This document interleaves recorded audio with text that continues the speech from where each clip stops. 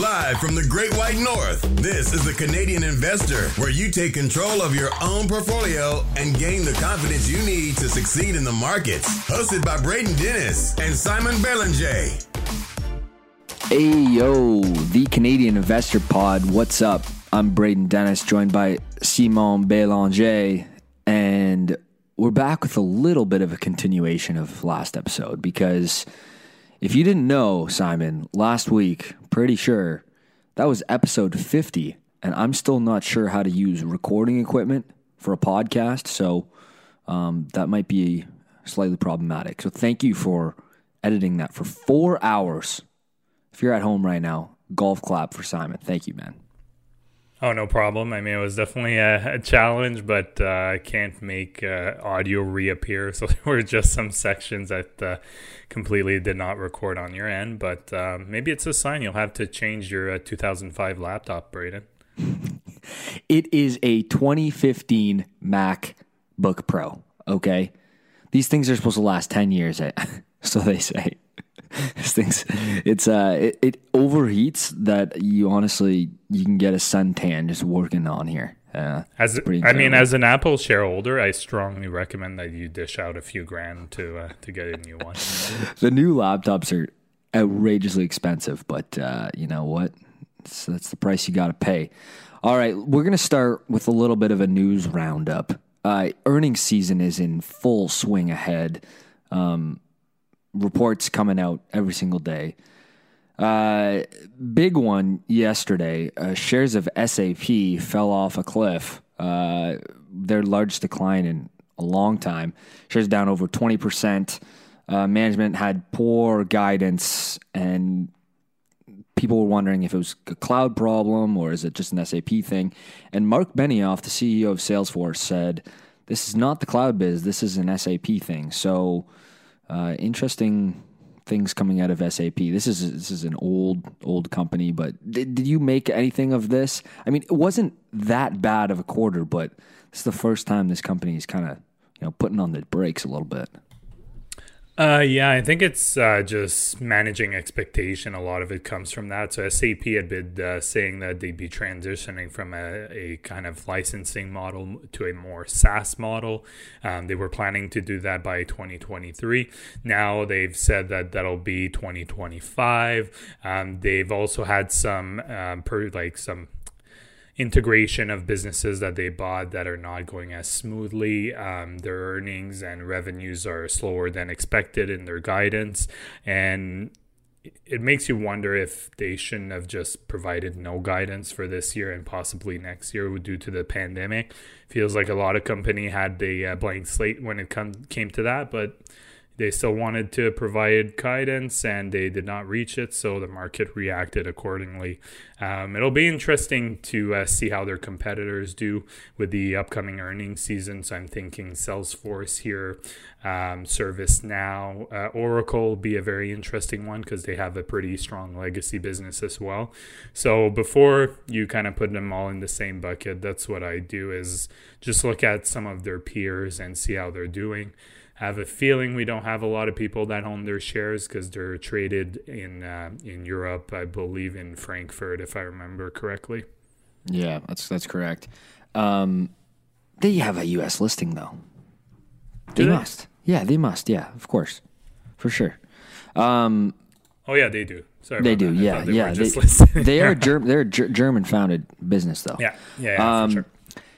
So coming out today, actually, Shopify and TikTok could be looking at a deal for a shoppable video ad. That's what the news headline says, whatever that may be. So this is interesting because I think the Walmart and Shopify deal is kind of stalling out. Like, I don't know where that's going. Walmart's going full steam ahead with e-commerce, but it's supposed to be a big deal with Shopify, and that seems to be losing some of the hype. But this deal with TikTok could be quite large.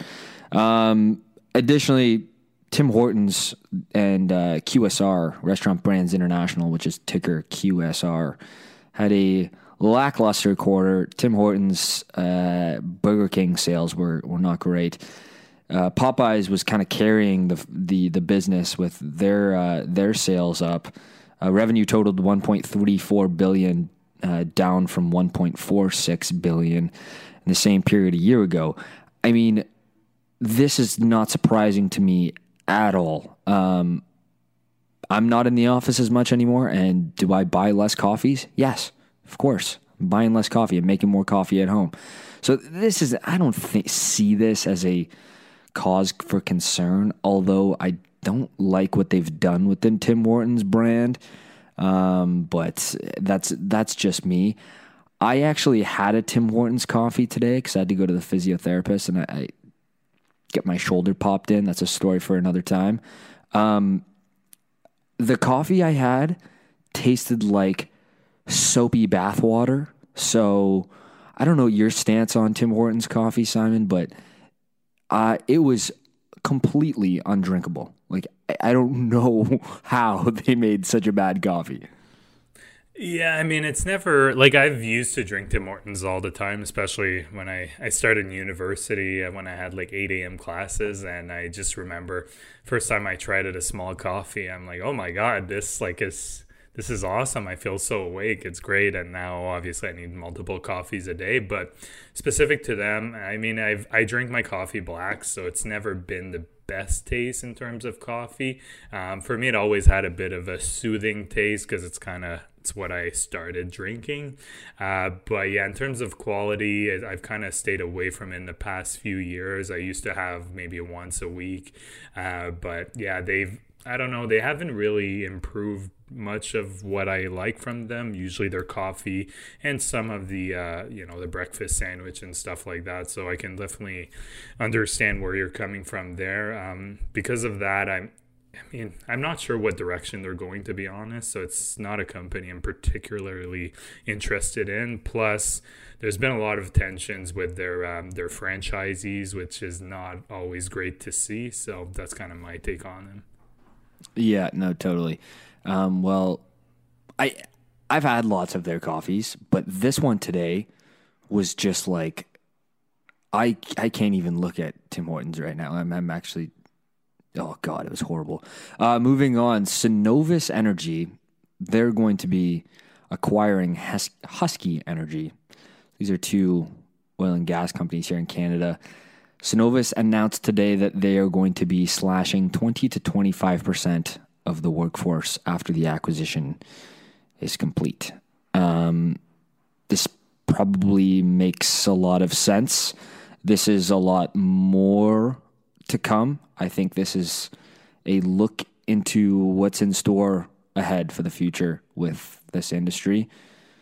Don't want to make light of people losing their jobs. This is bad, but probably smart from management, and we're going to see more of this if I had to put my money on a bet one way or the other.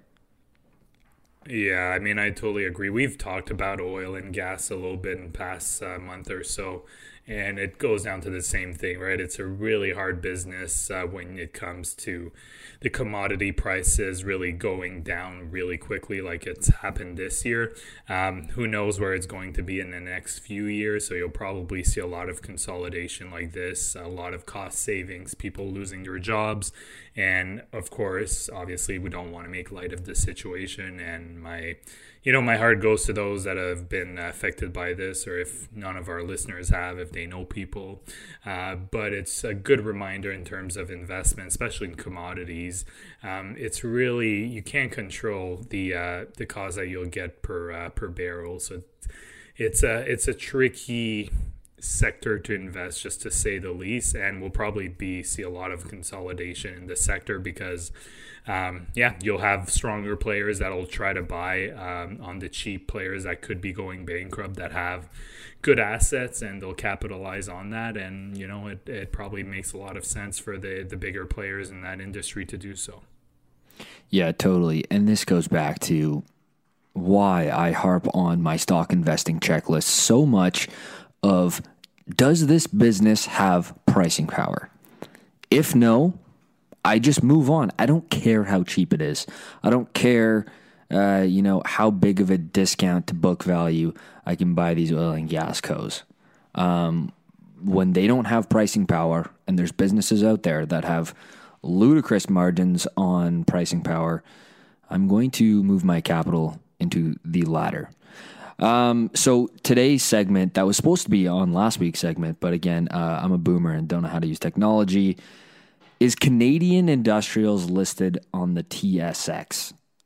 I like all four of these companies I'm talking about, some more than others, and then I'm going to put Simon on the spot and tell me which one, or two, we'll give you or two, but which one, based on my pitches here, which one you would pick, Simon. Okay, so starting off, numero uno is Toromont Industries, ticker TIH.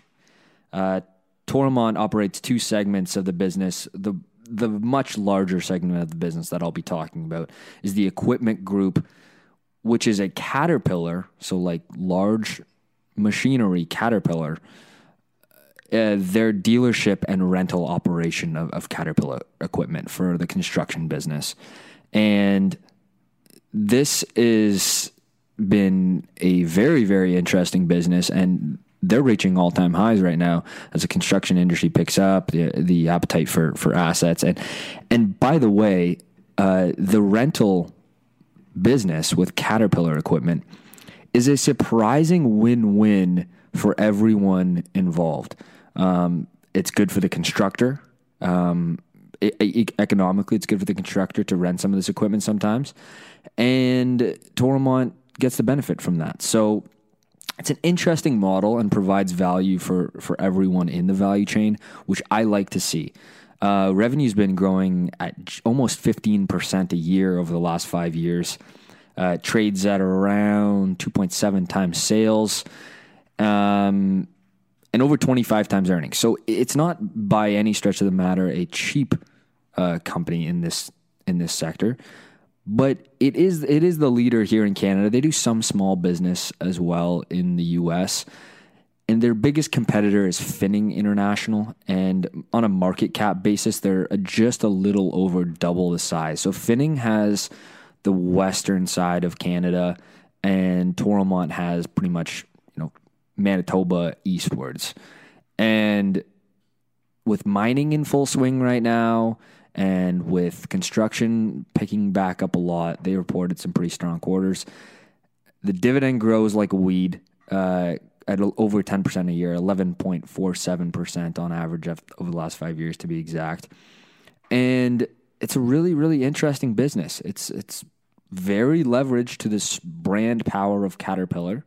So they are very, very tied, these two businesses, of course.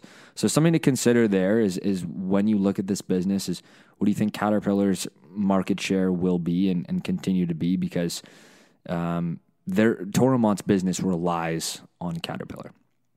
All right, moving on.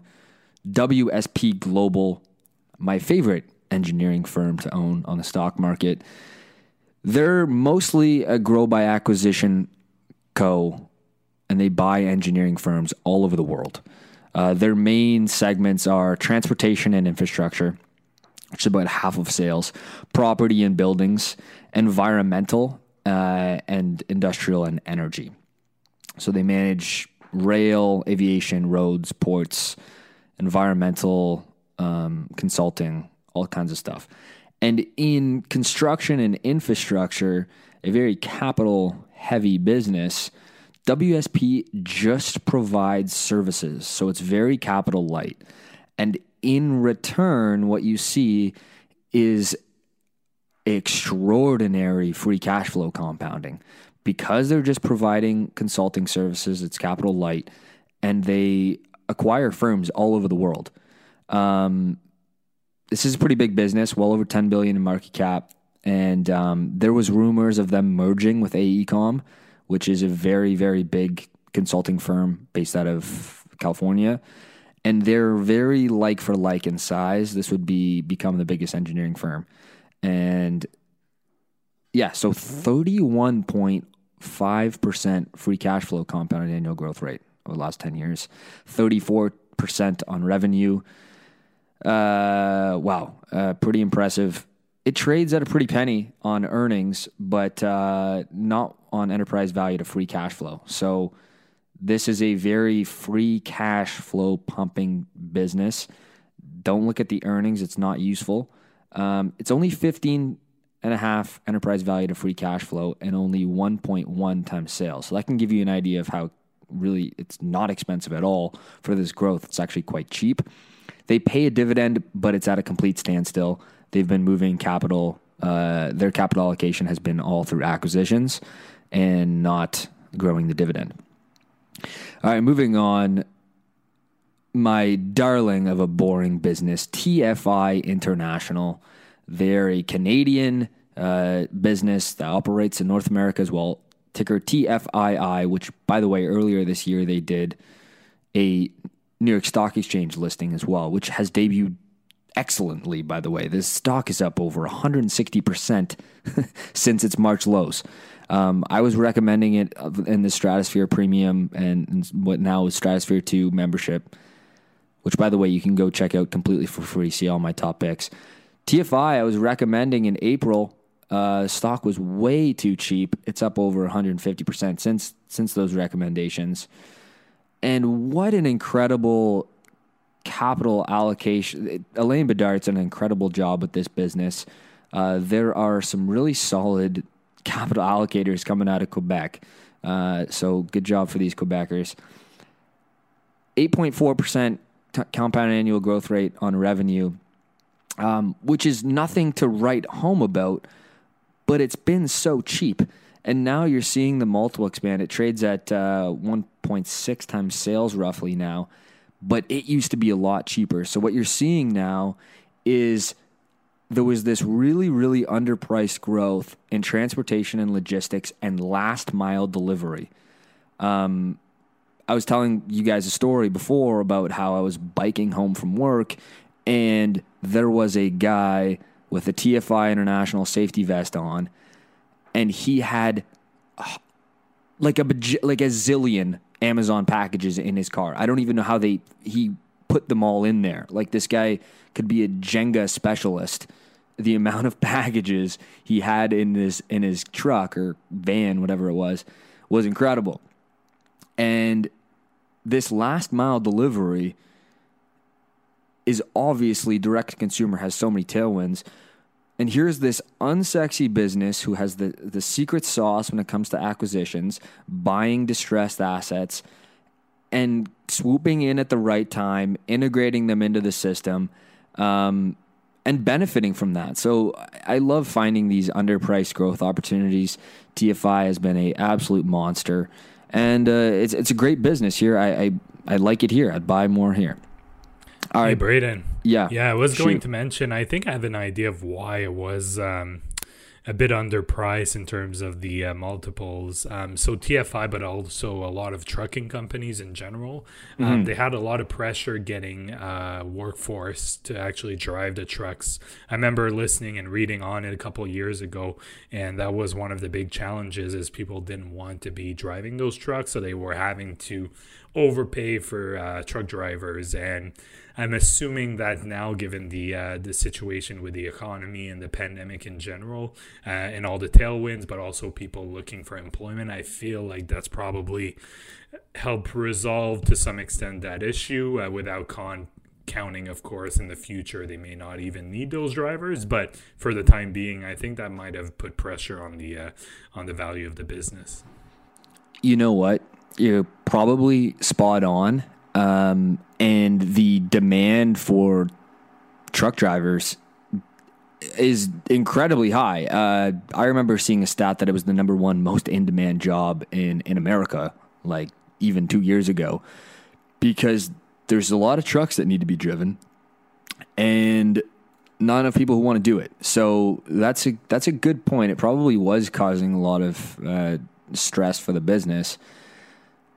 Going super long term, this business is going to continue to chug along and, the high single digit revenue probably, but their margins are going to expand on very long term. And this is my thesis why for owning this business really, really long term.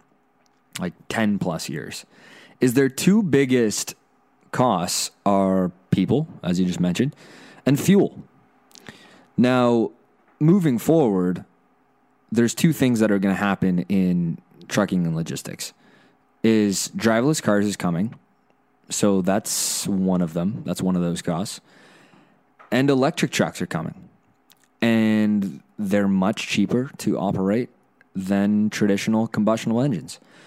So if you think about those two large input costs and how they will dramatically change in what I think is not so distant of a future, it's interesting to look at trucking and think this is a currently unsexy business that when margins dramatically improve, the multiple is going to dramatically improve and margins are going to go through the roof. Again, this is not going to happen next week. This is going to take a lot of time, but it's something to consider for a company that is still cheap relatively, and the management just gets it. Like I put them.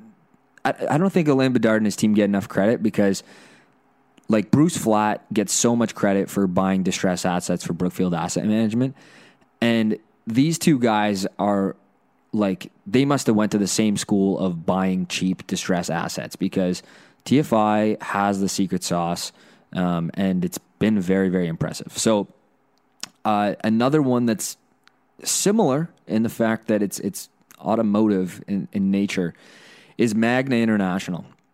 And I used to own this stock, and it's very cyclical in nature. They make auto parts for all over the world. They have about 50 plants in Canada, 80 in the U.S. These are rough numbers, by the way. Close to 100 in Europe, another 50 in China, a bunch in South America as well. And what I think is very underpriced about, yes, is a cyclical business in nature, is the technology that the car, the massive computer that the car has become.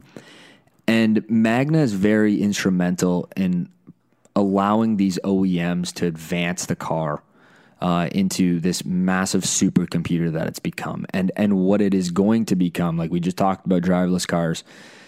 And Don Walker, the CEO of Magna International, under his long tenure as the CEO and an executive prior, stock tripled under his CEO tenure. They just announced that he will be replaced by the Chief Technology Officer, Swami Kotagiri, in starting Jan 1, so into 2021. And he has been instrumental in truly being a technology play in auto, because the car is so complicated and the supply chain is, I think, the most complicated supply chain on the entire planet is the auto parts and auto manufacturing business. And you could see some interesting underpriced growth in that sector. Now, it's very cyclical. And Simon and I were talking about this offline before, is that cyclical businesses like auto parts, you might actually want to buy them when they have the high PE. And you might be thinking, why would I buy a stock when it has a high PE, not a low PE? And the reason for that is because it's cyclical, and when earnings drop, that's actually probably when it's cheapest, because price over earnings. So typically you'll see the best value on some of these businesses is when the PE is actually at 5-year highs, not lows. So something to consider, the stock has grown revenue at 11% compound annual growth rate over the last 10 years, trades at 0.5 times sales, has a 14% gross margin. Of course, it's auto parts. You're not going to see that, something like 80% in software.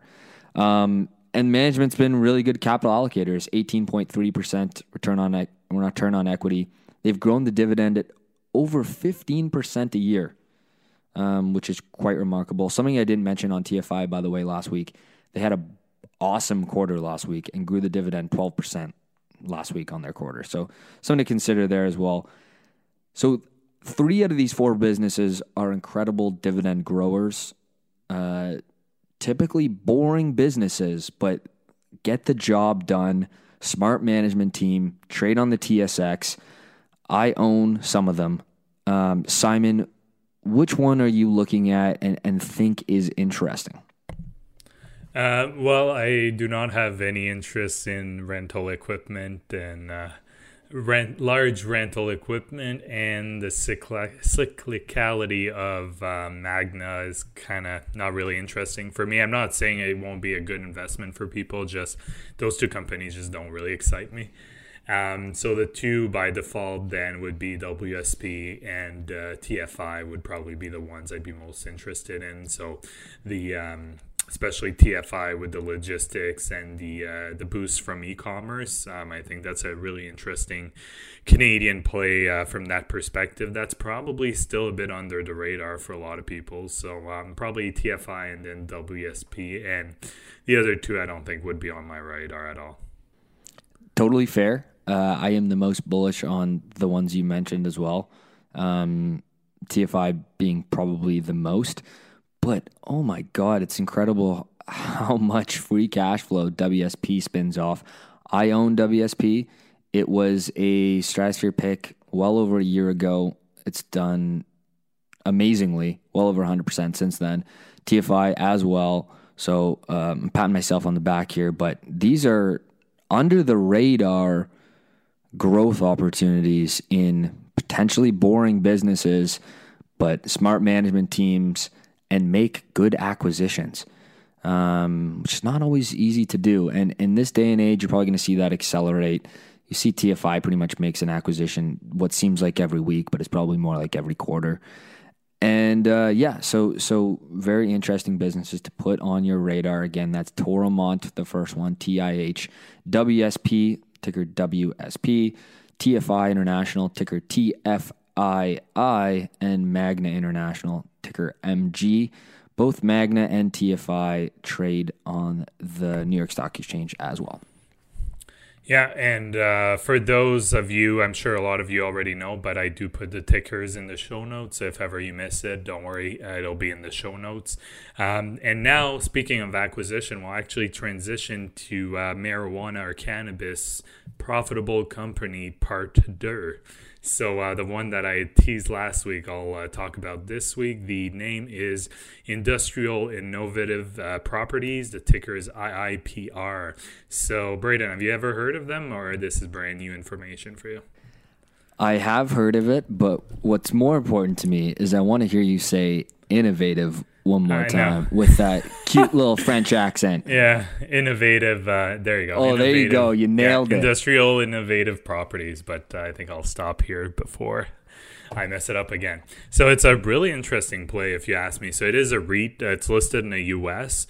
It is obviously it's a REIT, so it's not a direct marijuana play. But as a whole, what they do is they have a lease back program, which they buy properties from cannabis companies where it's legal in the U.S., some states where it's legal both recreationally but medically, and some states only medically.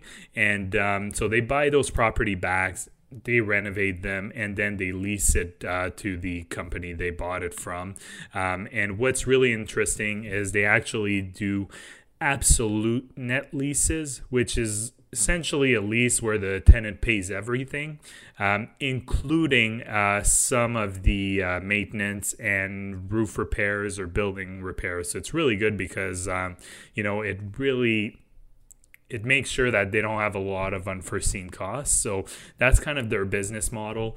One thing to understand, so if people kind of start digging, you'll see that the dilution is quite high, which is quite normal for REITs in the US, because REITs have to pay 90% of their profits in order to not pay taxes on it.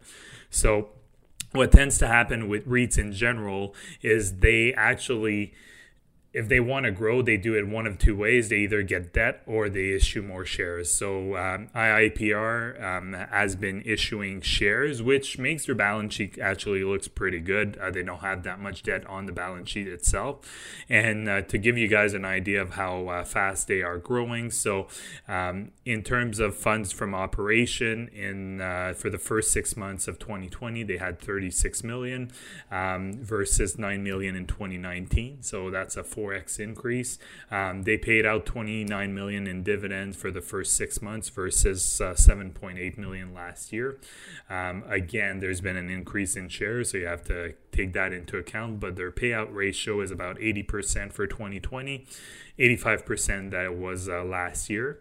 Like I said, they have a leaseback program that's really interesting, and they have properties in quite a few states that it is legal in the U.S. So just to give you guys an idea, so they have a presence in Illinois, Pennsylvania, and I'm going by importance level. So Illinois, Pennsylvania, Massachusetts, Michigan, California, Florida, New Jersey, Ohio, New York, and then smaller states as well. And you can really see their presence increasing as more and more states legalize in the U.S. Of course, I've talked about it last week. It's still not legal on the federal level, but again, for them, they don't really have any liability there. They are just leasing the property to cannabis producers. So it's a kind of safe play from that perspective. To my knowledge, they don't have that many competitors or any major competitor in that space, and it is still relatively small in terms of market cap. It's only 2.6 billion in terms of market cap, so still fairly unknown and fairly small. And because there's still that legality aspect to it in the States, I think a lot of analysts are not really following that REIT. So I think it gives people, retail investor like us, a good opportunity if they want to start in a position in that company. And again, I've mentioned it's profitable, so it's a big difference from the traditional marijuana space. The last thing I wanted to mention about them is their dividend has been increasing like crazy per share. So in 2017, it was 15 cents per share per quarter, and now it's $1.06 per share. So that's quite the increase in a matter of 3 years. Don't know if I said 2015, I meant 2017. So it's really, it's a really interesting play all in all. They seem to have a really solid strategy. It does require a bit more investigation on my part, but it is something I'm considering adding to my portfolio as a more dividend play. Of course, I would put that in my RRSP. Any questions on my take for IIPR, Braden? I'm seeing this explosive growth recently. 36 million in FFO. Right, that's funds from operation, by the way, versus 9 million. So this growth, is it the construction of new facilities, or have they pivoted to cannabis? What is the backstory on that? Because that is really explosive growth for a REIT. Yeah, so my understanding is they have not been building that many properties. It's really what the leaseback program that I was talking about. So they're taking a cannabis company that own their buildings, they're buying it back from them, they're improving them, and then releasing it to them. So it provides them with those stable cash flows. Again, they're called absolute net lease agreements. So once they're leased, there are very few costs for IIPR. So most of the cost is assumed by the tenant. So it's a really nice play from that perspective. And one of the things that I did forget to mention is for pretty much all the states that they have a presence in, for all their tenants, basically cannabis was considered a essential business. So that's really good. Oh, it's essential. Oh, for sure. Yeah. Well, with the exception of one state, so they did mention that on their conference call, Massachusetts did keep it essential for medical purposes, but not recreational. but all the other states, they kept it as an essential business. They only had 3 companies that they deal with that had they had rent deferral in place, and it was only for a few months. And now they're paying rent again, and they've come to the agreement where the deferral will be amortized over like an 18-month period with those companies. But basically, I think they're upwards of 90%, if not 95%, in terms of rent collection during the pandemic.